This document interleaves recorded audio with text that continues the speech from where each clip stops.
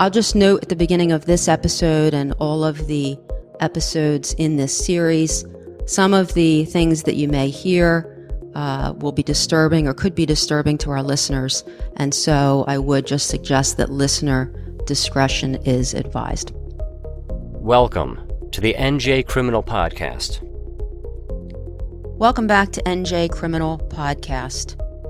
In this episode of the Tiffany Valenti series, you will hear attorney Paul D'Amato driving me in his vehicle as he gives me what he refers to as the tour.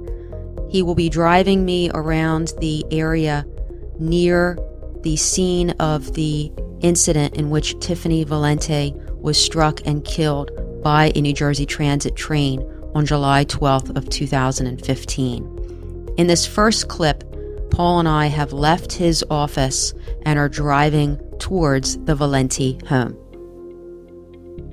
So, right over here is the FAA, and one of the things that we did as part of our initial investigation is to see if they had any surveillance cameras along Wrangell Borough Road, because if they did, the footage, should have picked up Tiffany if she, in fact, had walked from her home, which we don't believe at all. But they had no surveillance cameras at all.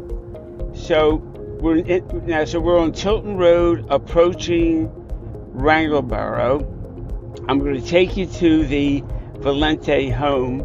I spoke to Diane and told her because they have surveillance cameras outside their home, and I said, you might see me, and she said no problem.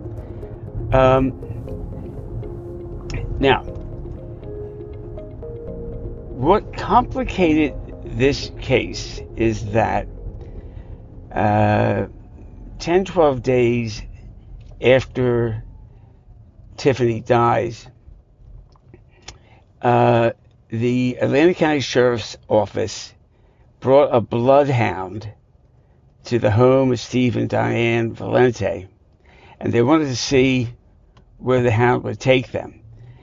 The hound took them on a trip of about 4.5 miles. And what we're going to do today is I'm going to show you what the bloodhound said was the, hold on 1 second here. The likely path? Yeah, the likely taken. path, Mm-hmm. yeah. Hold on. All right. Now, this street here has no artificial illumination whatsoever. And this is Drosera Yes. Street. Right. And the reason this is significant is that the family and friends and coaches of Tiffany Valenti knew she had an unusual fear of the dark. There's actually a psychiatric diagnostic name for it. It's called nyctophobia. And when she would sleep over a girlfriend's home, Tiffany would insist that they keep the lights in the hallway on, a light in the bedroom. She wouldn't even walk in a home unless it was well illuminated. And on the night in question, there was no moonlight whatsoever. Now, this is Manheim Street, and down here is where Tiffany lived. And that night she had been at a birthday party right across the street at her cousin's home. And no sidewalks, I'm noting. Yeah, none. So no sidewalks, no street lamps. That's right. Okay, so if you were to come here at night, when there's little or no moonlight, and you turn off the headlamps of your vehicle, it's pitch black. You won't even drive, 3 or 4 feet. That's how dark it is back here. Now, would you like to see the beautiful memorial that the family built for her? I would love that. Okay, let's go out. Yeah. All right, so on that tree over there, you see the deer camera? Oh, You I see it. Yep. Okay. Was that there at the time? Yes. Okay. Yeah. Now, Oh, that's the camera that was referenced. yes, where you see her walking. Oh, And that's right in the driveway. And this is right Okay. here. Okay. Now, okay. We have had emails from people all through Europe, Australia, all around the United States, okay? And we've had the psychics contact us. We've had retired law enforcement contact us saying, we'll come there and work for free. So but one of the individuals that contacted us took the photo that you see in the Unsolved Mysteries piece of Tiffany walking down the driveway and tried to enhance it. And I'll show it to you. It's on my phone. There appears to be a person's face. So when you see Tiffany looking to her left, why was she looking to her left? Did somebody call her? We never picked that up before. I'll have to take another look at that. Yeah. Now, the party was directly across the street to the Right. left in that direction. Right. When I initially saw that surveillance photo, I thought it was further down the road. I didn't realize it was Yeah. right here in the driveway. Okay. So now, Tiffany, who's afraid of the dark, allegedly comes down. Well, not allegedly. We know she came to the end of her driveway. One of the theories, it's just not my theory. This is the theories of many, many people, especially people retired from law enforcement, that contend that when she came down here, she was picked up in a vehicle. She would not have entered the vehicle unless she knew the people, and that she was transported to the point of impact as opposed to walking to the point of impact. So the majority of people are convinced that is what happened. But what threw the investigation off that was conducted by the New Jersey Transit Police Department is they're buying into the Bloodhound, saying that she walked almost 5 miles. And despite the fact that there had been 2 significant rains from the time of Tiffany's death until the Bloodhound came out. But New Jersey Transit would not budge. They would not discount what they thought was a reliable Bloodhound. So It was, 10 days after? yeah, 10, 11 days, something like that. Now, so imagine if you're Tiffany, they're saying that you walk down this street here, no lights. And I've done this at night, all right? And I've turned my headlights up, and I can't drive. Now, the Bloodhound has her making a right. Okay. And we're going to do that right now. And we're going to be driving to Tilton Road. The family early on checked all the homes on this road to see if they had any surveillance cameras, and they had none. But No. neither on either side? That's right. I have a question. Was the party still going on at this point in time? Very significant point. The answer is yes. And there were 50, 60 people driving their cars from Tilton Road to where the party was. So they would have seen a girl that was almost 6'3" walking down the street. People were still coming to the party, Yeah. or people were leaving the party? Or They're both? coming to the party. Got it. Okay. Coming to the party. And the party was going pretty strong. Where were all of those cars parked? On that roadway? Oh, the roadway, and a lot of them were down the driveways. It's a very long driveway to the home of her cousin. Now, we're about to approach Tilton Road.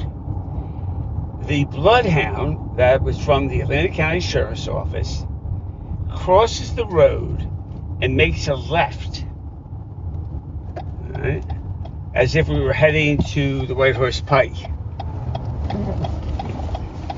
Gotta be very careful around here. It's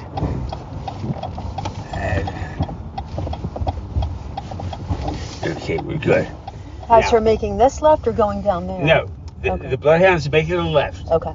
And if we continued all the way, we would hit the White Horse Pike. And the Bloodhound goes up to right about here. Well, let's say it's about 100 yards.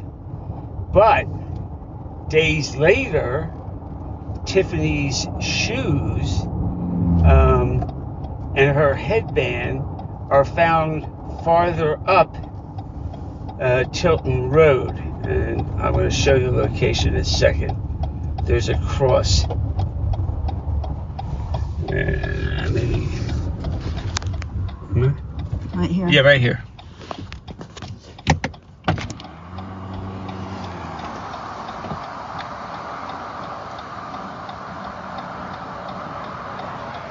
Okay. Now, Is there any significance to the location of where this cross is?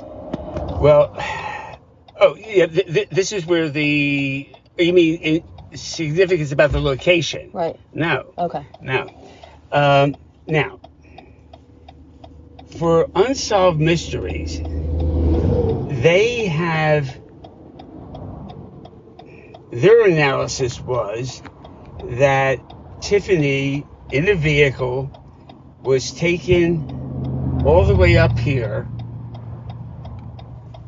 In fact, let's do it. I'll show you. Okay. Because the people associated with Unsolved Mysteries did not buy into the Bloodhound, they thought that the analysis that was done by Uncle Bob, that's Steve's brother, they thought was a more reasonable explanation. So Uncle Bob has Tiffany in a vehicle driving toward a bridge up here. That bridge goes over the railroad tracks that the transit train was running on.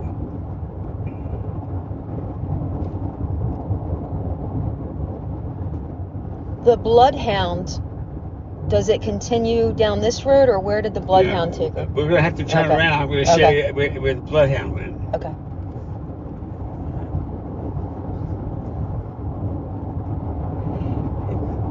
If you buy into the fact that Tiffany did not walk from her home to the point of impact, then you have to explain, how did she get there? She didn't drive there. She didn't take a bicycle. There were 2 surveillance videos, one from a Hindu temple that I'm going to show you, and another from a storage facility. They were analyzed by the prosecutor's office, my investigators. There's no Tiffany Valente shown at the relevant times. Now, Who obtained those surveillance? the New Jersey Transit Police Department. Okay. Okay. Now, there is a way that you can drive underneath this bridge. And underneath this bridge was a known hangout. Okay? And if you go about a couple hundred yards to your right where the railroad track is, that's where the point of impact was. Right down over here. Yeah. Now I'm going to show you something. On the night of the incident, a detective from New Jersey Transit interviews the senior engineer. What did you see?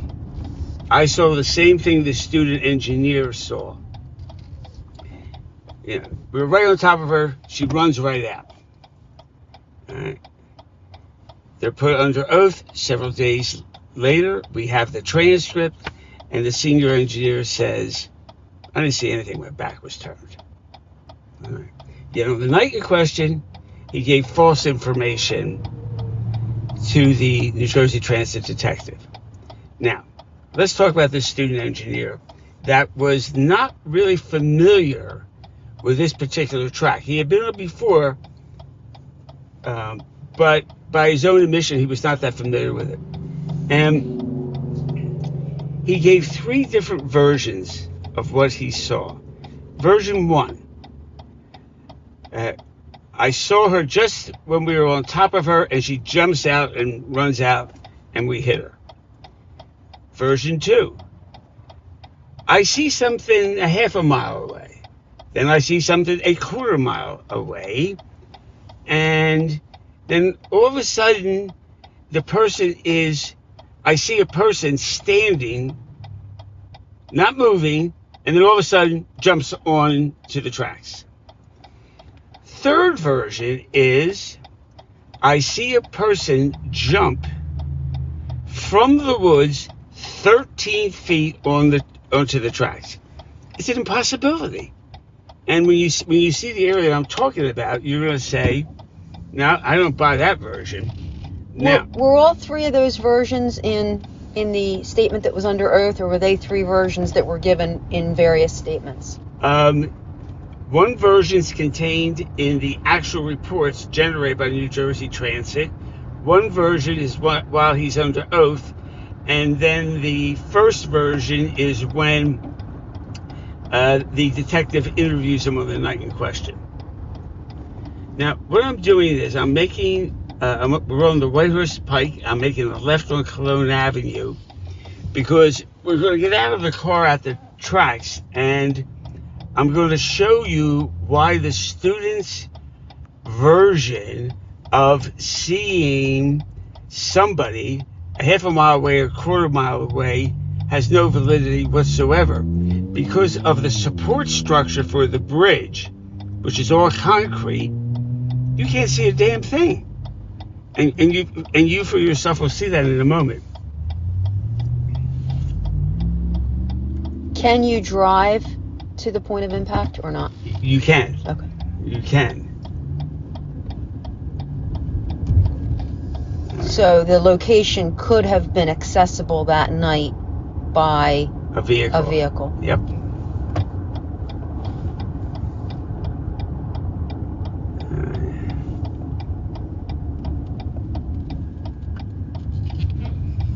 Okay.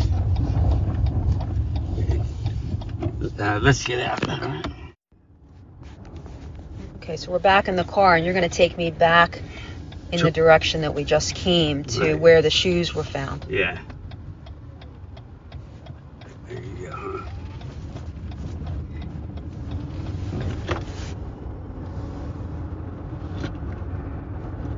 Okay, so we're heading east on the Whitehorse Pike, and we're now going to go on Tilton Road. So the path that we just traveled was a path that could have been taken if you presume that Tiffany got into a vehicle. Yeah, you could get to the point of impact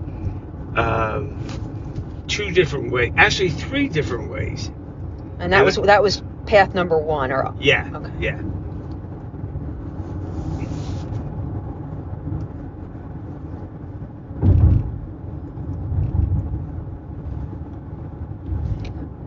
So that location of the cross that you showed me a couple minutes ago, that is where her shoes were found. Correct.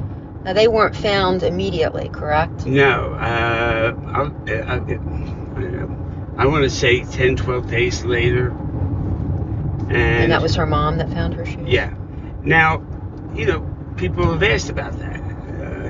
How convenient, how fortuitous that her mother would find the shoes. Well, there was a witness that came forward that saw Diane on the grass, bawling away and screaming, "I just found my daughter's shoes."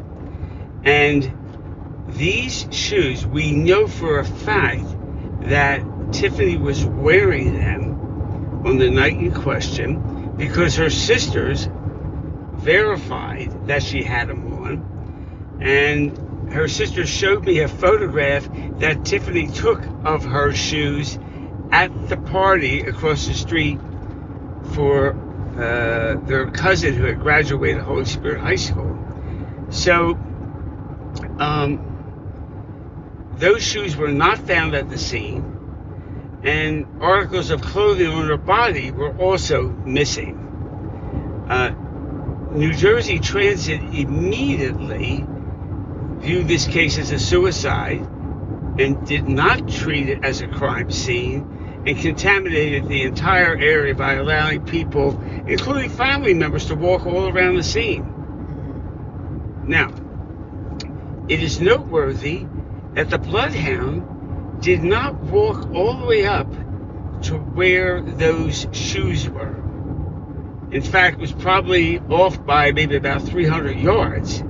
So the bloodhound turns around right about up here, and starts heading back to Raggleberry Road.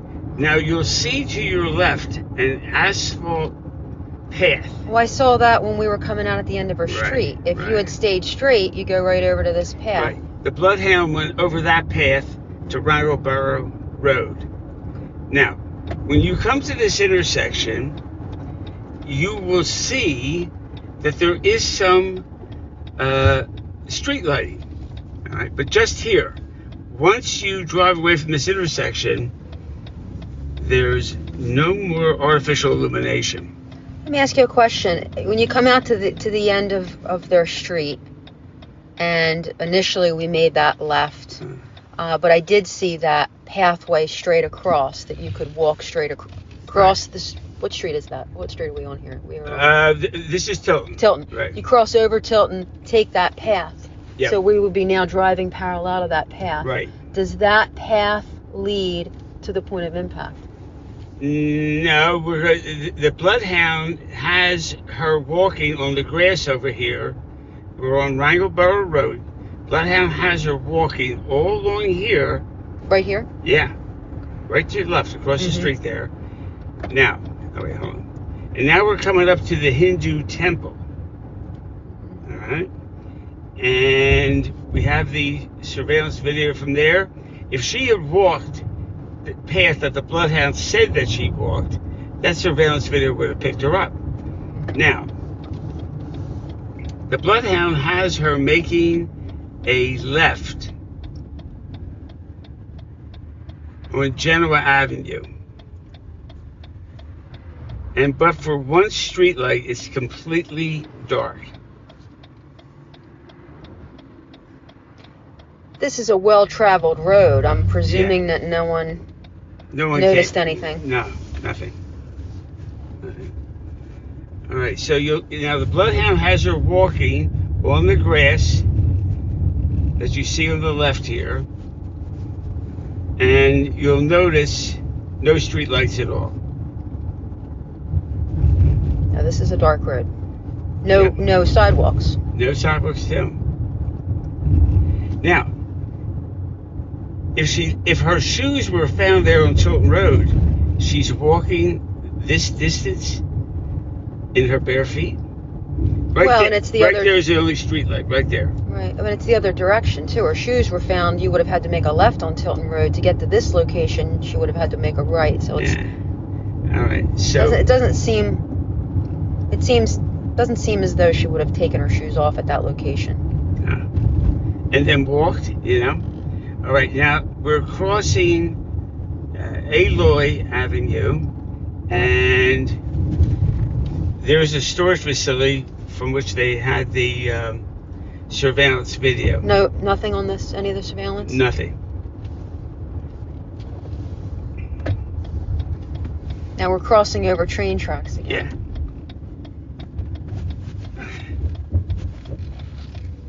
Stop right here. Where's the point of impact from this location? I'm going to show you right now. We're going to get out. All right, now I want to show you.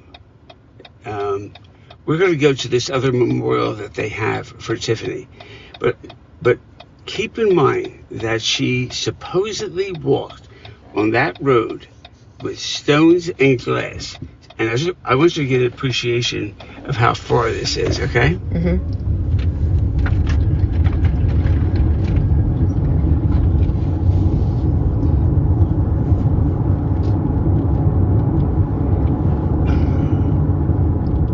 we're heading back on. This is no, it's not Aloy. I forget it. Yeah, this is Aloy. Aloe, yeah.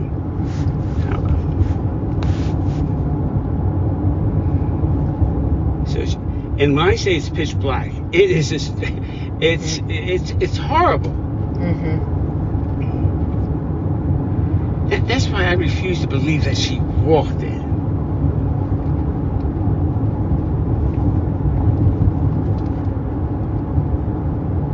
Now,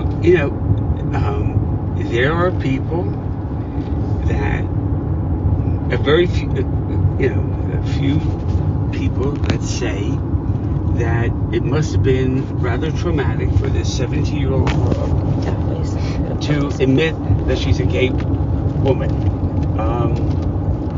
According to the family, male and females, grandma, aunts and uncles, she was very secure with her position. This traumatic experience, like some people want to believe.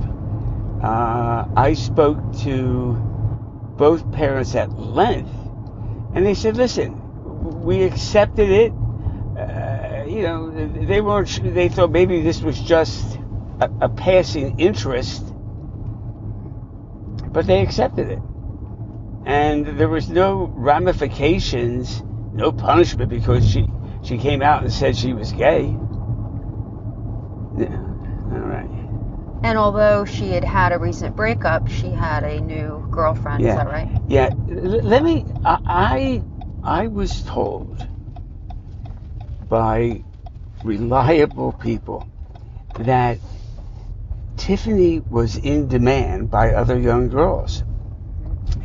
Some of them wanted to experiment as to what it would be like to be with a woman, and others just, liked Tiffany.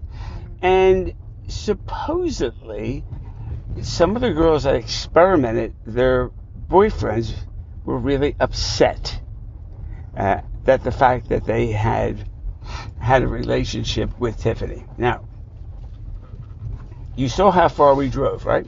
Right. We drove back down, and you made a right into a little pathway. Where are we right now? Okay, we are. That's Atlantic City Electric Station right back here, and I'm taking you to the memorial that was built by Tiffany's parents and family members, and now this is the memorial. And you're free to take photographs of it. We can get out. Tiffany Lane. Yeah.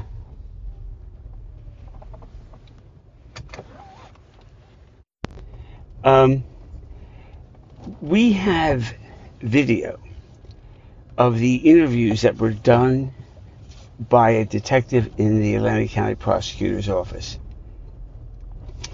And these individuals that the manager of the convenience store, he identified them. They voluntarily came.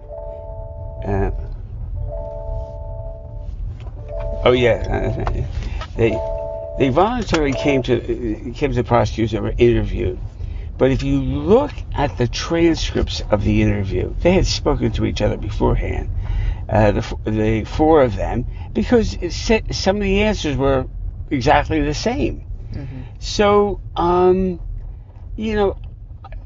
often asked, do you have an idea who's responsible for this? Okay, and I'm going to be candid with you, especially you as an attorney would appreciate this. I don't know. Mm-hmm. I really and truly don't know.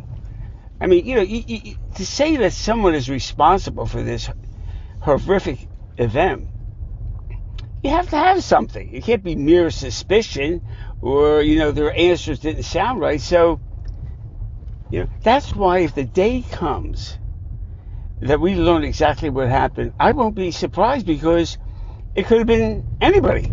Right. Yeah? Right.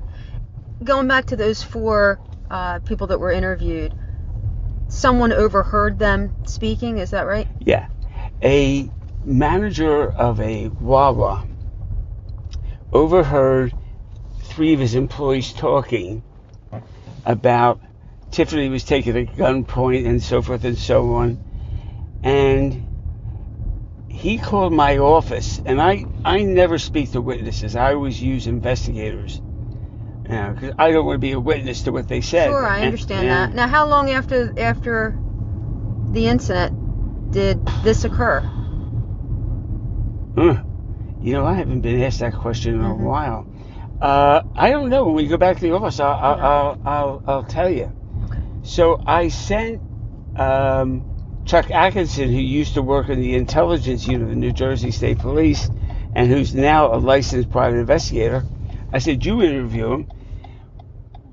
He generated a summary of what the interview was all about, and then we sent the report to the Atlantic County Prosecutor's Office, and that's when they brought this individual in, and he was interviewed, and we have that interview.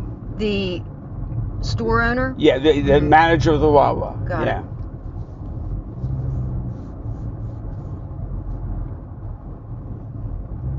So now we're driving, we're going to go back. And where are you going to Okay, take now me we're on Chilton Road. We're going to make a right-hand turn on the White Horse Pike, heading towards Atlantic City. And then I'm going to take you to an area which will be the third area that you could access the specific area where Tiffany's body came in contact with the train. Now, so there's 3 total places that that location could have been accessed by. You got it. 3. Yeah.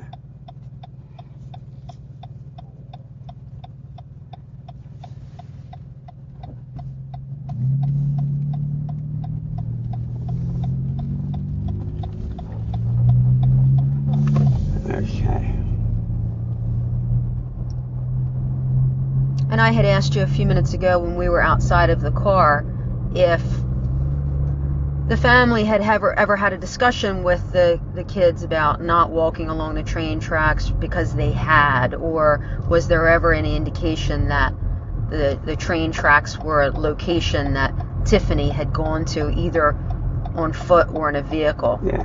And you had said no. Everyone that we spoke to said, now this is Del Laredo's flea market area. Okay. And we're turning in. This is off the road. Yeah, of the White Horse Pike. Now we're gonna get out of the car here, and tell me what we're gonna see. Okay, we are. We're gonna walk, I think, less than 100 yards to the exact point of impact between Tiffany's body and the train. So, when I was first contacted by the family, and we took what we call the tour that I've taken you on, the gate that you see here was open. And we confirmed that on the day and night in question, this gate was open.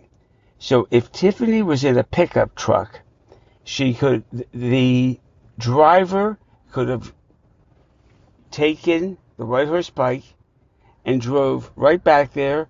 It's a level area. As you can see, the grass is manicured almost perfectly, and that is a way they could have gotten there. So we're back in the car, and you just took me to the point of impact. Right. Which again, would you say maybe it's about 75 yards from the White Horse Pike? Correct, I would say that. Yeah. All right, so now we're heading east on the White Horse Pike to Atlantic City, but we're going to make a right to the location where I took you before. One thing I wanted to point out that we discussed when we were out of the car was that there very close to the point of impact, there was an axe that was recovered. And how far away from was it found, did you say? I would say 50, 60 feet. Okay, and it was found and it was taken into evidence? By New Jersey Transit. Logged into evidence? Oh, yeah.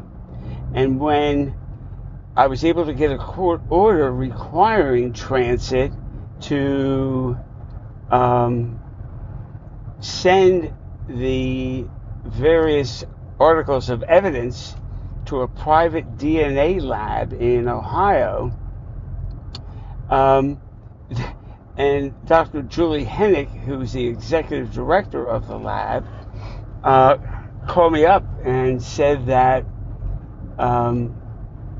any of the testing they did was for naught because Transit had not properly maintained the evidence and had put most of it in plastic bags, and mold developed and contaminated the evidence. Okay, now what pieces of evidence other than the axe are you referring to?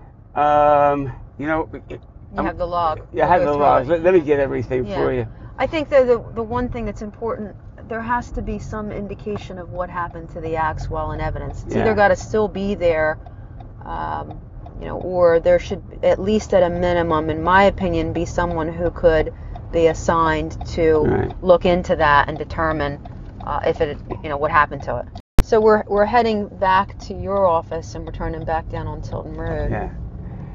So in the end, I think all your viewers are going to say that the investigation that was conducted by the New Jersey Transit Police Department has put Steve and Diane Valenti in the situation where they are, which is that it's been a 7-year fight to get information for the purpose of determining what happened to their daughter. And I interviewed, probably at this point, 50, 60 friends and relatives. Okay. All of them, including Tiffany's volleyball coach from Stockton University, have said she wasn't depressed. There's no reason that she would have to die by suicide. So, and there were some young girls that said, Tiffany was unhappy, but another friend said she would conveniently be the drama queen when it was appropriate, or would help her advance her cause. So, I just can't believe that so many people could be wrong about her, not being in a state of depression. And, so when you look at everything, now, I have, in my career, this case is one of 3 cases involving suicide that I've been involved in. And not that I'm an expert, but I consider myself somewhat well read on the topic. And if you look at the statistics that are maintained by the United States Department of Transportation regarding verified suicides on railroad tracks, 95% of them are men as opposed to women. When women commit suicide, their method is usually drugs. It's some way that is less violent than having to stand in front of a train.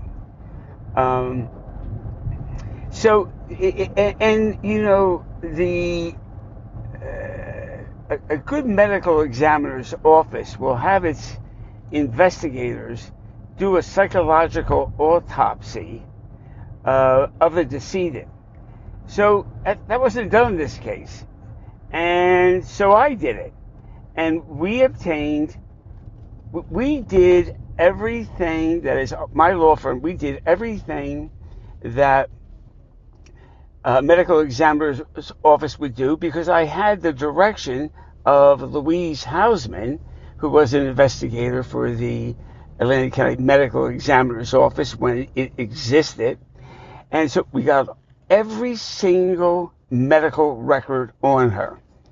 There wasn't any indication of depression. Absolutely none. The actual toxicological report was negative for alcohol and drugs. Given the fact that there was no observed depression in Tiffany, and had the detectives of the New Jersey Transit Police Department done that psychological autopsy, they may have used a rape kit on her body, which wasn't done. And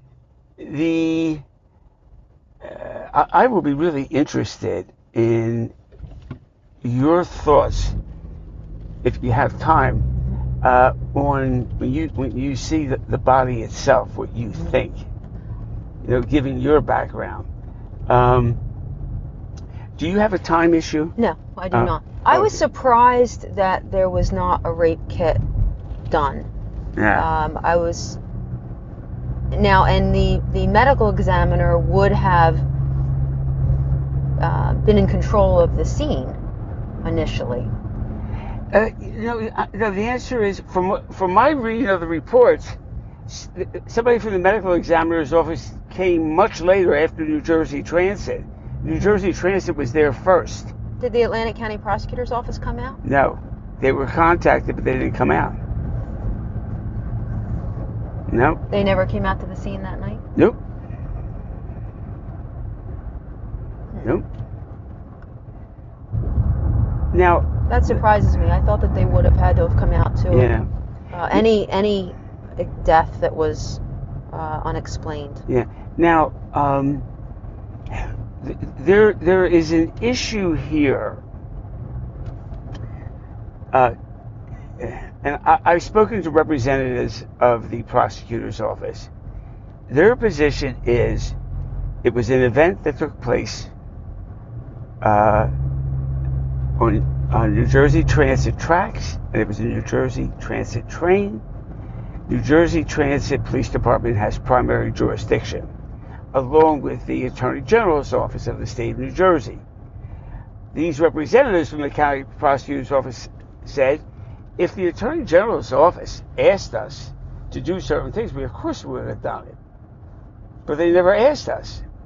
Now, by my shaking the trees, we were able to get the prosecutor's office 3 different times to investigate this case. They could have said no to me, but they didn't. And to be fair to that office, they said, Paul, there's a lot of suspects here, but we don't have any concrete evidence to take this to a grand jury and seek an indictment against somebody. But they said, if you ever get anything, bring it to us and we'll evaluate it. Now, I was interviewed by Unsolved Mysteries for 7.5 hours. And one of the things that I brought out was, after I became involved in the case and the prosecutor's office was conducting an investigation, in order for them to get a court order for Tiffany's cell phone records, they had to indicate that it was a criminal investigation, which they did. Mm-hmm. Which they did. Did the and when was the CDW, the communication data warrant on her phone, obtained? Right after? No. Oh, here's another issue. Because what I ask, before I forget, I ask is because I was just curious if it was they were able to do any type of GPS location on where the phone had been. which Okay. they often do, at least in cases I have. Yeah. A couple of years later, let me go back a little bit. I would periodically meet with people in the Atlantic County Prosecutor's Office. In one of my meetings, I want to say maybe the second year after Tiffany's death, I learned that the Northfield office of the FBI, that they had one of their key persons do a triangulation with the phone. That's what I was going to ask you. Yeah. Right? So And they did do that. yeah, and it never left the area within the 3 cell towers, which is the area that I took you to today. So, but that doesn't mean that it couldn't have been. It doesn't necessarily mean for sure that the phone was dropped by Tiffany at the location it was found. Agreed. Now, here's something that. Oh, I'm sorry. Let me go. You want to go? In the night in question, some of Tiffany's friends came to the Valente home, and Diane overheard one of the girls going, "Where's Tiffany's phone?"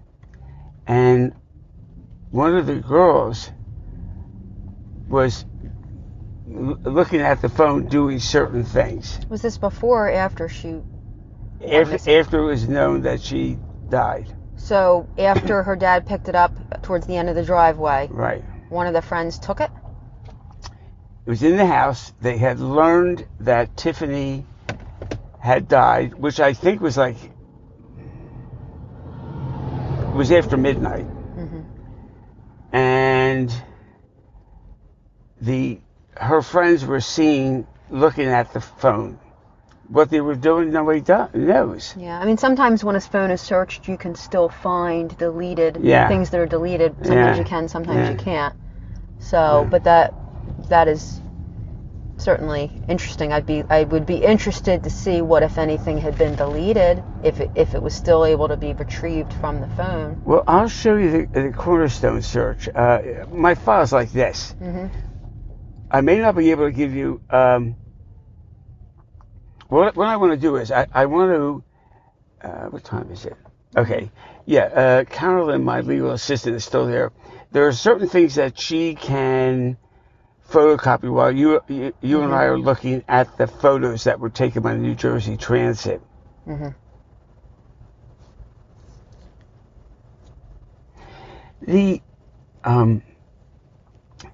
I have read various journals as to what happens to the human body when it comes in contact with a train doing 80 miles per hour. Right, and that's something that we had talked about a few minutes ago when we were out at the scene. Yeah. What would you expect to see? Well, you would, from what I have read, you would see a body that was in little pieces all over the place. In this particular case, and I'll be curious about your reaction to it, it seems that her arms and her legs and head were like surgically removed from the torso. And hold on one second, let me get over here before these other cars start coming. Well, which I guess could be more consistent with her body being laid across the tracks or laying across the tracks. Or was an axe used to chop the body up? I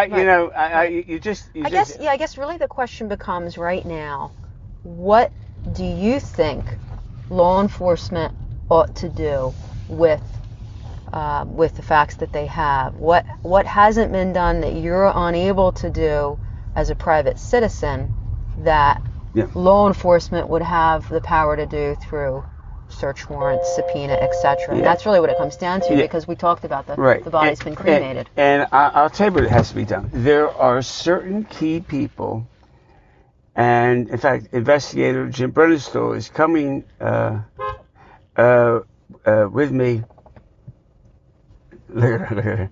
Is coming with me to the meeting with the Atlantic County prosecutor on November 16, and we're going to have a list of people that we think should be interviewed.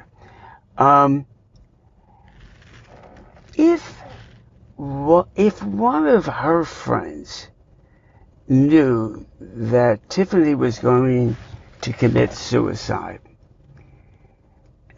and maybe they have guilt that they didn't prevent it, maybe they have guilt that they never told the family, why can't they come out now and say, listen, I can't stand you suffering, any longer. Your daughter, was going to take her own life. Why doesn't somebody come forward? So, and with all the media attention this case has gotten, I have asked over and over and over again that question, and nobody comes forward. Nobody. Did you see the piece that was done on NJ.com? Yes. Okay. Yes. See, that goes to the incompetency of the medical examiner's office. It does. It does. And I did read that, and that touches on a couple different cases. It's a concern, obviously. Yeah. And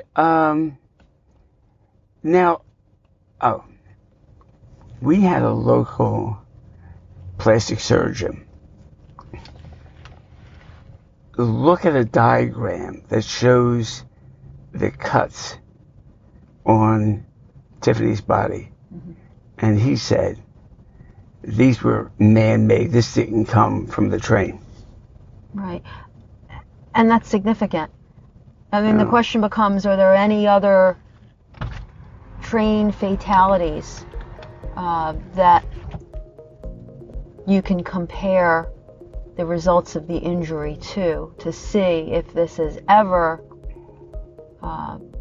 this type of injury has ever occurred? Right. I'd be interested to see it. Let me see if I can find the articles. I have so many articles on this, and there's a great, if you go to our website, we have a whole section on Tiffany Valenti. It has all the lawsuits, it has everything, but it also has some very good articles about how medical examiner's office, let me go back. There's a great article that says we don't have national standards on how do you classify a death as suicide, undetermined, accidental. We don't have national standards. So you have variations in offices within a certain state. So that is a major issue. So let's go upstairs and let me show you some of this stuff, and you'll have a lot of reading, and we'll try to get to the bottom of it. Okay. This podcast is not a source of legal advice. No two legal cases are the same. Contact an attorney if you require legal assistance. The best way to follow, subscribe, rate, or message the show is to visit njcriminalpodcast.com. Podcasting is a powerful sales tool with digital marketing benefits. If you're interested in law firm podcasting, simply dial 239-351-5575 and ask for Tom. That's 239-351-5575. Or go to lawfirmpodcasts.com to schedule a call.